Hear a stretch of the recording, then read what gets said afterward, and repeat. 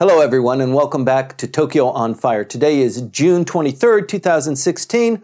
I would like to announce my candidacy for the governor of Tokyo. Michael, what do you think about that? I think that you're as good a choice as any of the other ones that have come forward. Well, you don't have to be actually a citizen of Tokyo or the metropolitan area to be qualified as a governor, isn't that right? Yeah, I think you still need to be a citizen of the country, though. Okay, well. Oh, well. But frankly speaking, you would be the front runner at this time. There is no one. They are scattering. Everybody who comes up in the naming process, oh, maybe this person could run, maybe this person could run, in this election that has to come up in a few weeks' time. It's July the 31st is the date that's been set by the administration. Well, the administration that remains after Mr. Masazoi resigned. He actually walked out the other day, didn't he? I mean, the office is now vacant. He didn't even walk out. He didn't show up for his last day at the job. Didn't even bother to go. So there was none of the usual formal handing of a bouquet by some comely member of the staff. Nothing. Just, he's not here, we're taking over, and we need to have an election. And they had hoped to push it back into August, but instead they realized there's a law and says, oh. Yes, 50 days? We have 50 days. So that now the date is July the 31st. It's really close, and it is after the House of Councilors election, but right now, there's not a single candidate worth talking about. He sure had a bee in his bonnet when he left. I mean, he didn't show up for his last day, but the second to the last day, apparently he let out the instructions, that I don't want anybody to go outside to see me off. I'm just going to be leaving, so you stay in your offices. But the point is that even with Inose, who resigned under some color of scandal, he wasn't presented with a bouquet, but, his staff turned up, waved goodbye, Gokuro-sama. And that didn't happen immediately for former governor of Tokyo. Yeah, he's a former governor now. And we were talking last week, he was the governor still. This job has become a poisoned chalice. The last three governors have resigned prematurely, but the last two were forced out by the assembly turning against them and offering them an offer they could not refuse, which is get out now before, let's say, the prosecutors come at you, and we'll just find your replacement. It's been a horrific process. The executive branch of government here in Tokyo, which is supposed to be preparing for a global event in terms of, well, there's the Rugby World Cup, but the Olympics coming in 2020. This city has no one at its head. Who's running the government now? I mean, how many vice governors are there? Three? The deputy governors, there are four of them, and I don't know, maybe they trade off on a daily basis who's in charge, but there's this hiatus, and it's covered basically by these appointees, but there's a real problem. No sane person would want this job. Oh, wait, you offered. I offered. Yeah, okay, well. Somebody's gonna show up, and probably, the way that they've paced this, we have the House of Councilors election, the election date is on the July 10th, and then we start with the gubernatorial election. On July the 14th. Right. But the thing is, it's not as if someone who loses in the House of Councilors election immediately will say, I'm a candidate, sure. I lost my seat, I didn't get a seat, I'm willing to become governor. It's 4 days. Right. And it's not going to work out. And it's got to be a... So, theoretically it could. You really could have someone suddenly become a candidate. But it needs to be a sterling candidate, somebody who could potentially run and win in one of the upper house seats. Sterling? Well, they've been offering sterling candidates in the media, these trial balloons. Right. I don't know who's been floating them. But every time a trial balloon comes up, the person immediately comes out and says, I'm not running. Right. There was this movement. It was on the front page of my home newspaper, the Tokyo Shimbun. Ren Ho of Yes. the DP, who is a member of the House of Councilors, And acting head of that party. acting president Right. of the DP, immediately she said, no, that's not me. And She's very popular, though. I mean, a lot of people are pulling for her, although she said, I'm not going to do it. She did hedge her bets just a tiny bit. yeah, but nevertheless, you never She's got other absolutely things. say no, Right. but she has much better things. Last time I think she was the top vote getter in the last House of Councilors election Mm-hmm. where she ran. She's in like Flint, so she has no problems Right. with this upcoming House of Councilors election where she is. Her posters went up yesterday. Yesterday was the day First day of election first campaign. day of election campaigning. So who else is possible? Right now, every person, they talked about Ishihara Nobuteru, who represents a Tokyo district, Suginami-ku, and he says no.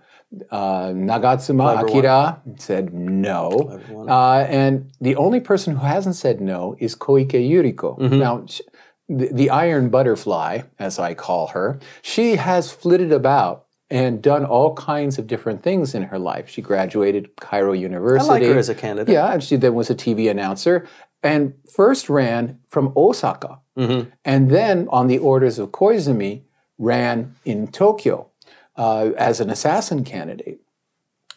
She might have the necessary flexibility, and she certainly has the telegenic looks to do it. But again, it's not sane until there can be some way of keeping the assembly from driving out, running people out on a rail.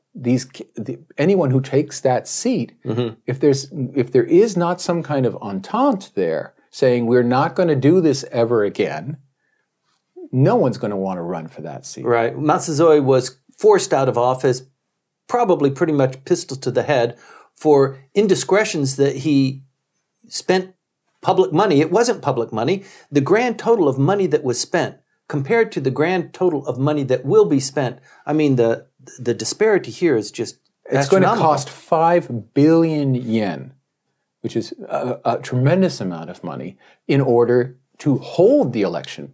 On top of that, because he served more than 2 years, he gets the pension, he gets the goodbye money, and this is all because of $41,000. Grand total of $41,000. 4.4 million yen of entirely legal, but improper charges done to political fund accounts that he controlled. The disparity is tremendous between, the sin and the cost of replacing him. It's insane. Right. And it just goes to show that you really should not rely on, in this case, the real drivers were the Communist Party. They're always trying to find how to make people look as though they're sleazy and they're cheating on the political funding accounts. Now For some people, that's easy. well, the thing is, the Communist Party has a very significant point to make. It doesn't take a yen from the public funds. It doesn't. It's the only party that does not take any public election money. So, of course, they're the ones who lead the charge. And they did. And the thing is, the Komeito and the LDP, which had supported Masazoi, folded. They had a smacking majority in the assembly. He had to be ousted by 75% of the members. In order for a no confidence motion to pass, it's not 50%, it's 75%. Right. Well, we watched this cascade. I mean, it took 4 weeks, but only 4 weeks, and he's out of there. And he was out of there. And it's just a few, and it started, and the irony about the whole thing is that it started out of the Olympics. The Olympics were the reason why he went on overseas jaunts. And it was these charges that the Communist Party brought up and said, look at how much money he was spending on these overseas trips. He was flying first class. My God. He was taking suites in hotels. He's the representative of Tokyo. Sure. He's going to try to impress people in Paris. It's going to be expensive. Sorry, did not register, did not in any way stop this juggernaut. Well, he's an unhappy person, and I don't know what's going to become of him after this, but he's not going to be a favorite celebrity on TV talk shows. I don't know about, he did have that as a basic source of income, and he'll have to walk away from it. But Innocé sort of shows the way in this. Innocé knows that if he really becomes obnoxious, that will possibly lead to the prosecutors. Let's face it. Prosecutors in this country are indeed, yes, they are unbiased and they are noble and they are hardworking, but you only need one who has a friend in the LDP, and that one prosecutor can make your life hell. So stay cool, stay calm, don't talk about politics, stay out of the way for a couple years until you cool off, and then you can restart your life. That's what Massasoit is going to face for a few years. He speaks beautiful French. He's taught at the Sorbonne. Maybe he's going to go and have a teaching position in France for a while. It'll be great for him. I think that was basically, he came to the realization at that last night after vowing that he would not be forced out of office. He suddenly must have realized, I'll be paid to go away. I'll be able to do study. I will be able to go back to being a professor. Life ain't bad. Yeah, not quite thumping his nose at the people who kicked him out, but he will move on. He'll move on. He still has his lovely home in Setagaya. When I pass it on my bicycle, you don't throw rocks anymore. No, I'm probably not going to meet a whole bunch of policemen around it. And there were a lot of policemen around it those last few weeks because they were very concerned that that he would be under attack, right? That angry people, stimulated by this entirely made-up scandal, would in some ways try to, at least harass him or at least yell at his house. He'll be away from that, and that's pretty attractive too. But that doesn't change the dynamic of who's going to replace him. Right. The new governor will be pretty much the Olympic governor then. One of his first items of business will to be visiting Rio to wave the flag. That's right. He or she will ostensibly receive the Olympic flag from whoever is still standing after Rio. Ceremony, right? Rio is in a terrible state right now, but something's going to happen. The thing is, you just said this person is going to be governor of 2020. But it's only 2016. That's true. The last two governors haven't lasted 3 years or 4 years. We don't know who's going to be governor. Who knows? It might be Abe for all we know. And somebody's got to take this job. And right now, the most important executive position in Japan that's directly elected by the people is going vacant. Stay tuned. We're going to continue to watch this. The Tokyo governor has been railroaded out. We've got a vacant spot. The election will start after the upper house elections have concluded.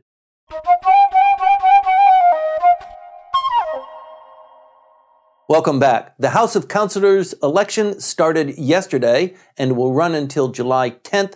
It will be electing 121 members of the upper house. There are 348 candidates that are vying for these posts. It's an exciting time, Michael. It's a great time because this is really quite, in a stealthy way, probably one of the most significant elections ever in Japanese history, or at least the history of the last 30 years.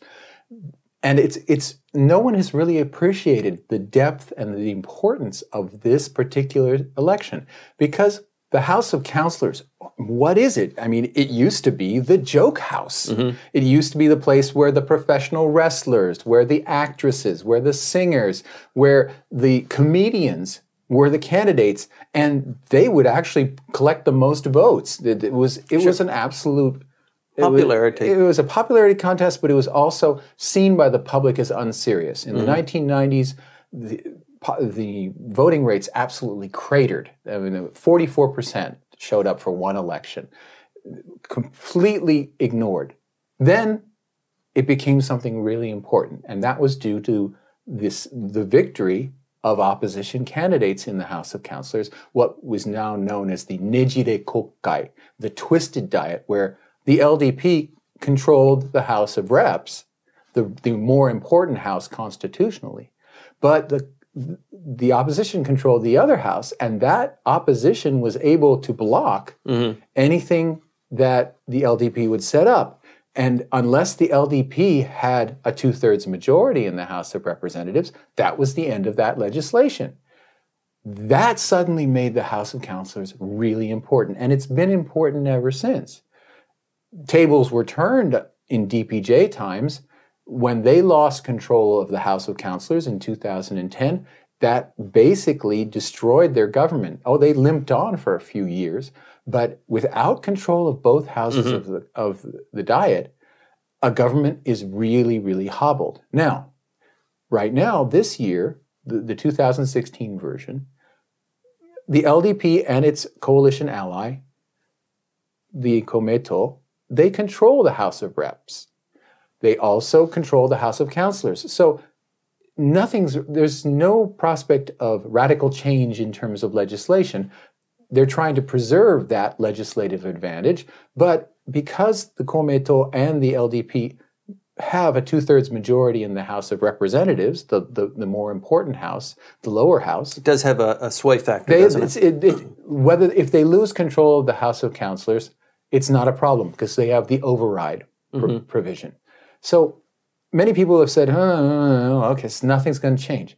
Things are going to change with this election, and that's the great thing about it. There are so many candidates that are vying for the seats. The opposition parties are going together and supporting individual candidates through some sort of a alliance program that they've launched. Okay, that's one of the real innovations of this, and very innovative House of Councillors election. There are several different aspects that we should get into. But first is the joint candidates.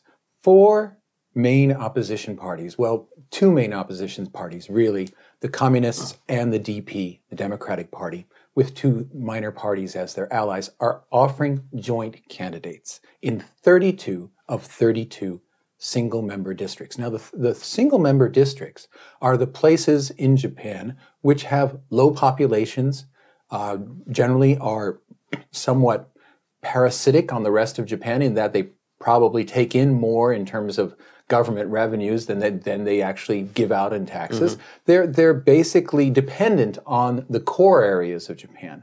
These have been the bastions of the LDP. And any attack on them by members of the opposition has always been hobbled by the fact that the Communists have put forward their own candidates in these districts, which meant that an anti-LDP candidate had to fight both the LDP and the Communists. Right. This year, in the single-member districts, the Communists are on board, and they're putting forth just one opposition candidate. That's a really interesting challenge, and it's following up on the Hokkaido 5 by-election, where a joint 4-party candidate nearly toppled the LDP Komeito choice. You know, it's really interesting. Saturday and Sunday, all of the party heads, including the Prime Minister, were all over the airwaves, on TV and on the radio, having this debate back and forth in anticipation of the launch of the elections, which started yesterday. And you hardly ever have an opportunity to see the Prime Minister in action being attacked. And he's sitting there with the other opposition party leaders too. And it's what a huge dynamic. You can actually see, you know, the policy pronouncements that these fellows are making right from their own mouths. And it's been a really amazing thing in that they really crammed together in a very short amount of time a whole bunch of debates. I think it was 5 over the weekend with all of these different party heads. Pretty impressive. And they were moving together. They coordinated so that the public, whether it was by the traditional means of the big shindig that they have at the National Press Center, or something that's only web-based. They had a web-only debate. They've really worked together, and it was very interesting to see them interact. However, basically, there's nothing that's going to change. It's not like they're going to have a gotcha moment. Right. They're just going to state their policies, and that's what they did. They state what the policy platform is. The interesting thing is the things they're not saying, I think. Most importantly, the issue which everyone has been talking about going into this election, which is constitutional revision. That has evaporated away. It sure has, yeah. Mr. Abe won't talk about it. Instead, the LDP, which has in its own founding documents, constitutional revision is one of the reasons we exist as a party. But the party manifesto for this particular election says we want to deepen the discussions and bring the people into the discussion of whether there should be constitutional revisions or not, which is so milquetoast, you know? Yeah, where's the fiery Abe of the past saying, if we don't change the Constitution, we will not survive? Well, it's like what Mr. Tanigaki said just the other day. Once we finish the election, we're going to go full bore on Abenomics. So probably likewise, you know, let's finish this election first. Let's cobble together as much as we can, and then take it from there. That same Tanigaki said something incredible regarding constitutional revision that it just blows my mind. He said we shouldn't be discussing it in a way that is vague and simplistic, because we're all amateurs. That's true. That's right. He said that we're amateurs at this. We've never done it. We've never changed the Constitution, so we kind of don't know where we're going with this. That's right. So let's not. What? Yeah. Actually, I thought that was a good comment, because it brings to the fore that they really never have. Since the Constitution was created, it has never been touched. So they don't even have constitutional theorists that can talk about what it would do and how it would impact other things and what are the consequences. Oh, they have theorists. They just don't have any data. Yeah. They have no idea what's going to happen. And you get a sense that, well, if there was somebody who probably, maybe the TV announcer Ikegami could probably point out, you know, you've had 60 years to prepare. Don't tell me that you're amateurs. Right. Someone has got to point out to this crowd that you don't get to suddenly, after 60 years of demanding it, which is how long the LDP's been in existence, right, that suddenly, maybe not. Yes. We're not really that interested in it. But what was really stunning to me was the Kyodo poll, which polled over 300 potential candidates, persons who had declared themselves as candidates. The Komeito candidates, not a single one supported constitutional revision. They didn't deny it. They said they said that they didn't have an opinion on it, but nobody came out in favor of it. The communists, of course, all said it can't happen. They were opposed. But the Komeito, the communists' deadly enemy, is also not on board at all with what was supposed to be the signature, the main focus of the entire whole shebang. Right, right. Well, you watched all of the debates and all of the party heads there, and I'm sure you picked it up too. The only one that really looked presidential was the prime minister. Everybody else looked like a contender. They looked like an angry old person. They looked like they were a forgetful, fidgeting old man. It just looked, the dynamics there were just really inescapable. Well, he's had 3 years to practice. And that kicked me off when I saw that they have this wonderful not a habit, but this custom of writing down what their hopes or dreams or the motto of their campaign is, and then showing it, that wonderful cultural thing that they do. He put on the same one that he had put on the previous years, which was seika o dasu, putting out results. Not necessarily achieving anything, but putting out results. You can sit still and you'll still put out results. Come on. And you've been in office 3.5 years, and you're still offering to put out results? What are you talking about? I just had a visceral reaction to that.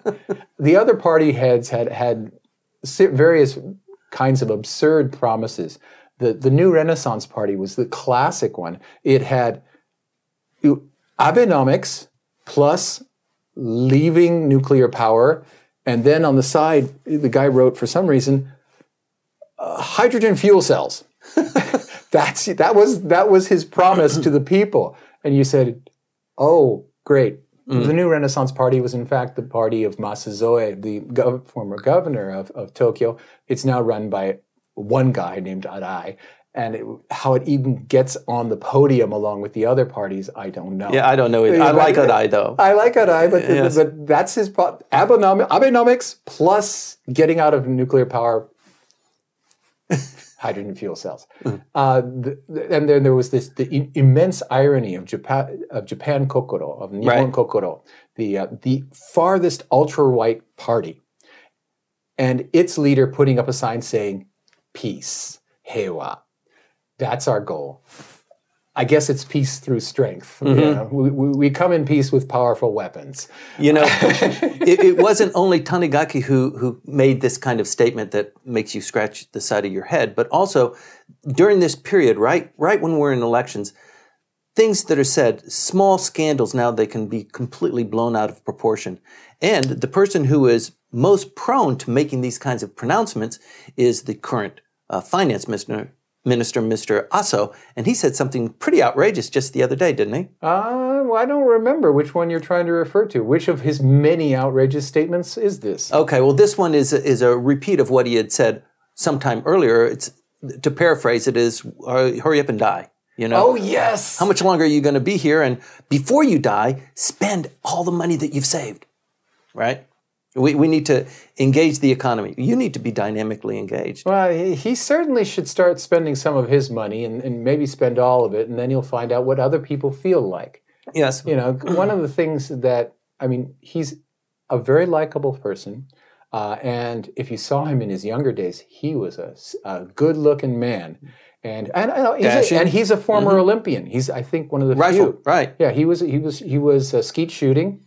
And man, if you see him in his gear from that time, that guy could really rock a turtleneck, just amazingly. But because he's from a wealthy family, he's from a very prominent political family as well.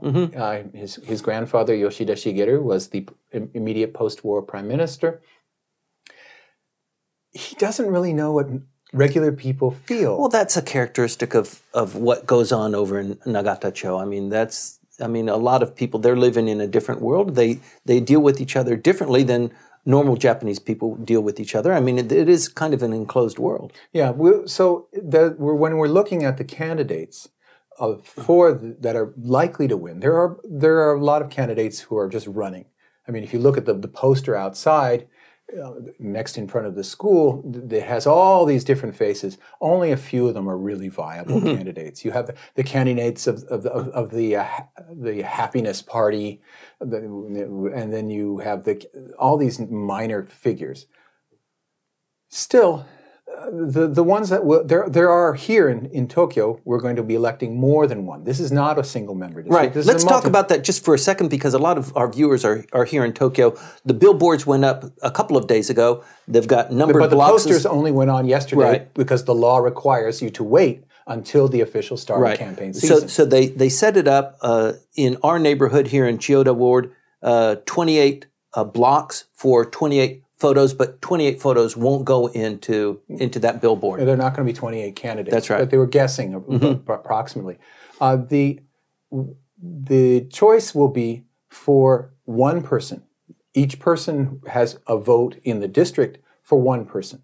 However, there may be more than one seat. Tokyo has the most seats available, so the person who gets the most votes will get the first seat. The second most votes with the second seat, all the way down the line. That's one category. And so the person who goes to vote, the individual voter, puts out two ballots. Right. The first one is for the district, and you are either in a single member district or a multi-member district, but you only get to vote for one person on that. And then there is the ballot for the proportional seat. 96 of the 242 seats in the House of Councilors are proportional seats. So 48 of those seats that are up for election are going to be proportional candidates. That's run according to the number of votes that a party receives or a member of a party receives. On that ballot, you can either write a party name or a person's name, but that person has to be a representative on the proportional list of that party. You can't have an independent person winning off the proportional list. That's not possible. So there's a party's vote and a person's vote. Okay. The proportional representation, they represent the whole country of Japan, and you vote for that person. Where does that person's face go? They're not on the billboards outside, are they? They're not, because they are. They're not a district candidate. Right. It's just, you have to either know them publicly, and everybody gets free airtime on NHK to present themselves and present their case. They also can give out campaign literature. The party can also have posters up by individuals that say the person has a big person's face on it, along with the head of the party, usually. If the head of the party is very unpopular, the candidates actually say, please don't put the party head's face there, because that will drive people away. But you're right; they're not part of the display in front of the voting booth. And to overcome part of that disadvantage, on the ballot you can either write that candidate's name or the party that they're representing. That's right. And what happens is the person, and it's not circling. You have to actually physically write it out. You have to physically write down the name, and there's always a few ballots that are spoiled by people who put down names that are either illegible or might be two candidates. And that's why in these elections, you will see in the election results, people actually have fractional vote totals. It's not 11,312 votes. You can have 11,312.3333 votes as your total, because when there is some kind of confusion, is it Mr. Watanabe or the other Mr. Watanabe? They split the votes, and because the requirement that you have to write down a name. The party vote doesn't work that way. People are very clear about the parties, but when they're voting, there's voting for individuals, you can actually end up with fractional votes. Okay, let's talk a little bit about the other side of the election campaign. Those are the individual candidates for the district seats. So you get one vote there, but some really popular candidate could accumulate a lot of votes and probably suck away some of the votes from another LDP person, for example, who also is running, but he's competing with the opposition parties. How do they take care of that big, huge discrepancy in, we like the party, but this fellow is getting more votes than this person. And also, our coalition partner, Komeito, they're a little bit on the shy end too. Well, that's the way of trying to get voters to vote a particular fashion in order to maximize the party's victories. That must be a neat trick. Is something that the LDP, despite all its other wonderful attributes and all of its other capacities, never has really been able to nail down. The Komeito, by contrast, has everything nailed down. It, in past elections, has in fact split its votes, telling half of its followers, you vote for the party, and the other half to demonstrate how coordinated they are.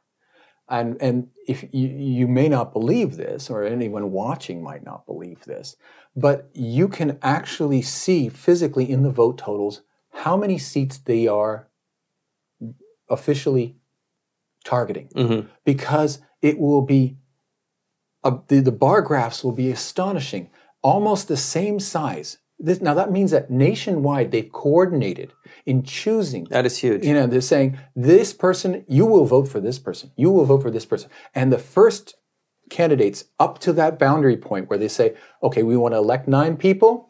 Those first 9 candidates have hundreds of thousands of votes. And then that 10th candidate, who's not on the list, a few thousand. Right. It just drops off like a cliff. It's absolutely unnecessary. That's the amazing thing. You don't have to do that. All you have to do is write down the Komeito party. Right. But instead, to demonstrate their ultimate coordination, they actually go through this entirely useless and pointless exercise of taking those names and saying to people, you will vote for this person. You will vote for this person on a nationwide scale. How does the LDP do it? The LDP tries to make sure that... Because they have to support their coalition partner by not robbing them too badly. Well, in this case, it's not even it's within the LDP. Let's say in Tokyo, they have two candidates. What's to prevent one candidate for taking all the LDP votes and the other to have just a few? And what happens is instead of there being two LDP persons elected, one is elected and two Democratic Party candidates are elected. Right. They try to coordinate. They try on a basis of the prefecture, try to make sure that some of the votes that get pushed over to that other person. Of course, this kind of vote buying and selling, it looks kind of sleazy and feels kind of sleazy. But if you're trying to maximize the output for the party, you do what needs to be done. Right. And it all comes out in the wash. And eventually, there's a quid pro quo of some kind. The candidate that got helped somehow helps the candidacy of somebody else. It all works out. But it's absolutely not in the same league as the coalition partner Komeito. Right. They absolutely coordinate down to the household level. Interesting. Listen, on Tokyo on Fire, we very rarely diverge from our topics, and we usually stick really close to them. So in normal fashion, I would like to interject another issue that's related but kind of unrelated, and that is today is the 23rd of June, and the election campaign has been added one additional day, and that's today. You can not hear any sound trucks now. Maybe they've taken it off as a sign of respect, but today is a significant day in Japanese history. This is the day of commemoration of the end of the Battle of Okinawa. And indeed, the powers that be decided that the election campaign, which could have begun today, was actually kicked back one additional day, starting on the 22nd, so as not to interfere with the commemoration events. Usually the Prime Minister flies down to Okinawa. He's there today. And takes part. And that means that there's no campaigning. And indeed, there are no sound trucks. There's no one saying, please vote for me, which would normally be happening. Normally you would be hearing that today. But today is a very important day. And it's especially important in terms of this election in that the opposition in their, whatever you want to call it, you call it a coalition, I call it an alliance, they have as one of their platforms that the Heneko base will not be built. That the Futenma Marines Air Station, whatever they do with it, it cannot be shifted. The forces there cannot be shifted to Heneko, which is completely contrary to the position of the current ruling government. The election campaign for the House of Councilors started 2 days ago. Today we're taking a day off, a national day of remembrance for the Battle of Okinawa, and the election will be called on July 10th. Stay tuned. Continue to watch the newspapers and TV. This is an exciting time to be in Japan.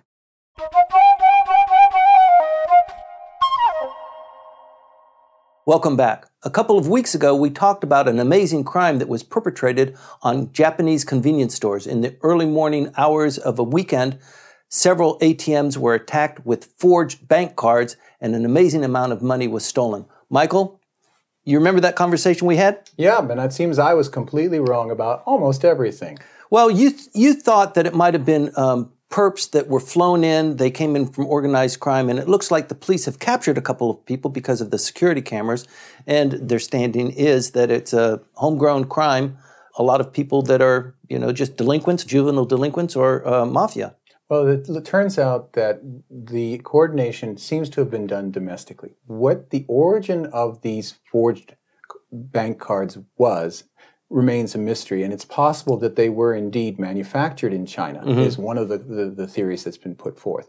But as for the persons who did the actual criminal act of going to the ATMs and taking money out in these convenience stores using these fake cards for a South African bank, this seems to have been recruited either by the internet or just by some kind of personal connections from amongst the basic criminal class here. Right. Small-time criminals, very unimpressive individuals largely, who were given, there's a job I have for you. You have to go to the convenience store with these cards, take out 100,000 yen, and here's the password for all of these cards. It's all the same. Yep. You don't have much to remember. Just keep going until you have used up all these cards in as many ATMs as you can. What a wacky gig, because, I mean, everybody knows the security cameras are there, even though they did it early in the morning before the convenience stores are packed with many people. Well, the thing is, it seems that a lot of them did what everybody does, or any reasonable criminal would do, wear a surgical mask, because wearing a surgical mask in Japan is not seen in some ways as looking suspicious, and people do it all the time. Some people do it, of course, for reasons of hay fever, but we're not in hay fever season. And others do it for anonymity. A lot of women entertainers and male entertainers, for example, wear surgical masks when they leave and walk in the street. You do that too, don't you? I never. You need do to. that. I'm not that famous. Or infamous, or either. But anyway, they managed. Some of them managed to cover up their identities, but some of them didn't. And a few of these miscreants have been rounded up. Right. Well, they have outside security cameras too, maybe unrelated to the convenience store. They see the cars come in, usually 2 cars. There was a chaser as well, and they can follow up on the license plates there. They can vector that, and they've pulled out a bunch of guys. And they pulled out a lot of cash over a very short amount of time with this network. 3 hours. It was very, very, very, very coordinated. So you're probably right, and I was wrong, that that domestic organized crime was provided the organizational skills. Well, you've got to imagine just having the on-the-ground experience of being able to walk in, look natural, have your friends outside, take you quickly to the next one. Apparently, each individual card could have made several transactions, and they went through several transactions, and they took the cash out and put the cash back in.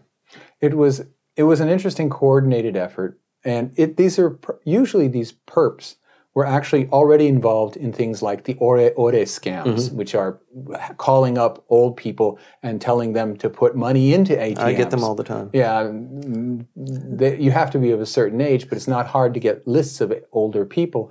And this is a major crime, and fraud done by these individuals is a major subject. Every day on NHK at a certain hour of the afternoon, during their afternoon newscast, they have a special segment every single day on the latest kind of fraud, and it usually has something to do with these called in, hi, I'm your nephew, I'm in trouble, or there's been a special charge, or this is NHK, you haven't paid your bill for this, go to the ATM now, and here's the number that you... All these individuals that do this, preying upon the elderly, they were easily recruited for this preying upon the ATM system. Well, it turns out that this isn't the only scam. I mean, in recent history, over the last 5 or 6 months, they've also had other scams similarly with ATMs that have been successful, just not announced. That seems to be the case, that they've been really quiet about how easy it is to steal money from a convenience store without even bringing in a weapon. Right. You just bring in a card. That is something that, of course, the ATM networks in Japan do not want to advertise too loudly, but when the losses pile up, and they have piled up, change has to come. Well, change has come really quickly because the amount that can be withdrawn now has been significantly reduced, unless you have a card issued out of China. There are all kinds of blocks that they've been putting in rather than reforming the entire system. But eventually, reform of the entire system has to happen, because when the Olympics happen in 2020, there are going to be all kinds of communications devices and people trying to use international banking systems here in Japan to withdraw cash. And unless the system is ready to handle that, there's going to be trouble. It's strange and somewhat counterintuitive, because the Japanese, you would think they are at the pinnacle of technology, but in terms of cybercrime, it seems that they're very, very weak. It seems, there's that argument's always been made. It's really hard to tell, because Japanese banks and Japanese financial institutions have traditionally always been very quiet about embezzlement, about fraud, about ways that the banking system might actually be insecure. much more so than I think than any other system in a free society elsewhere. They've really been able to put a lid on things, especially insider criminal activity, that would be unimaginable in other societies. Well, particularly in Japanese society, you rarely see victimized crime. I mean, it happens, but most of the crime, the large number of crime that occurs here is white collar crime. It's victimless crime, and that goes on a huge level. And it's an unmeasured scale. What we see on television and what we read about in the newspapers are these crimes involving. There are very few crimes that involve violence and involve persons who are actually engaging in criminal activity. But those are the ones that get on TV. Right. They have great video from the store video, whatever. But they're so comparatively rare. Or guns. That's right. All that gets blown way out of proportion as compared to, as you say, white collar crime, which is probably a much bigger deal and only really gets promoted when a member of the bureaucracy is one of the persons who's fingered. Then, either that or a university professor, someone with some kind of supposed status and moral standards, who's found to have embezzled something, then that's promoted. But most of the time, embezzlement is buried. Right. A touchy subject here in Japan, the presence and the activities of Yakuza. It's not talked about, but wouldn't you agree with me that, if you don't understand the Yakuza portion of the Japanese economy and their place in Japanese society, you don't have a full grasp of how things work here. You probably don't. In this case, in the case of this particular crime, somebody's going to have to pay from the Yakuza for doing this. This is humiliating the system. You can prey on the system, but only to a certain extent.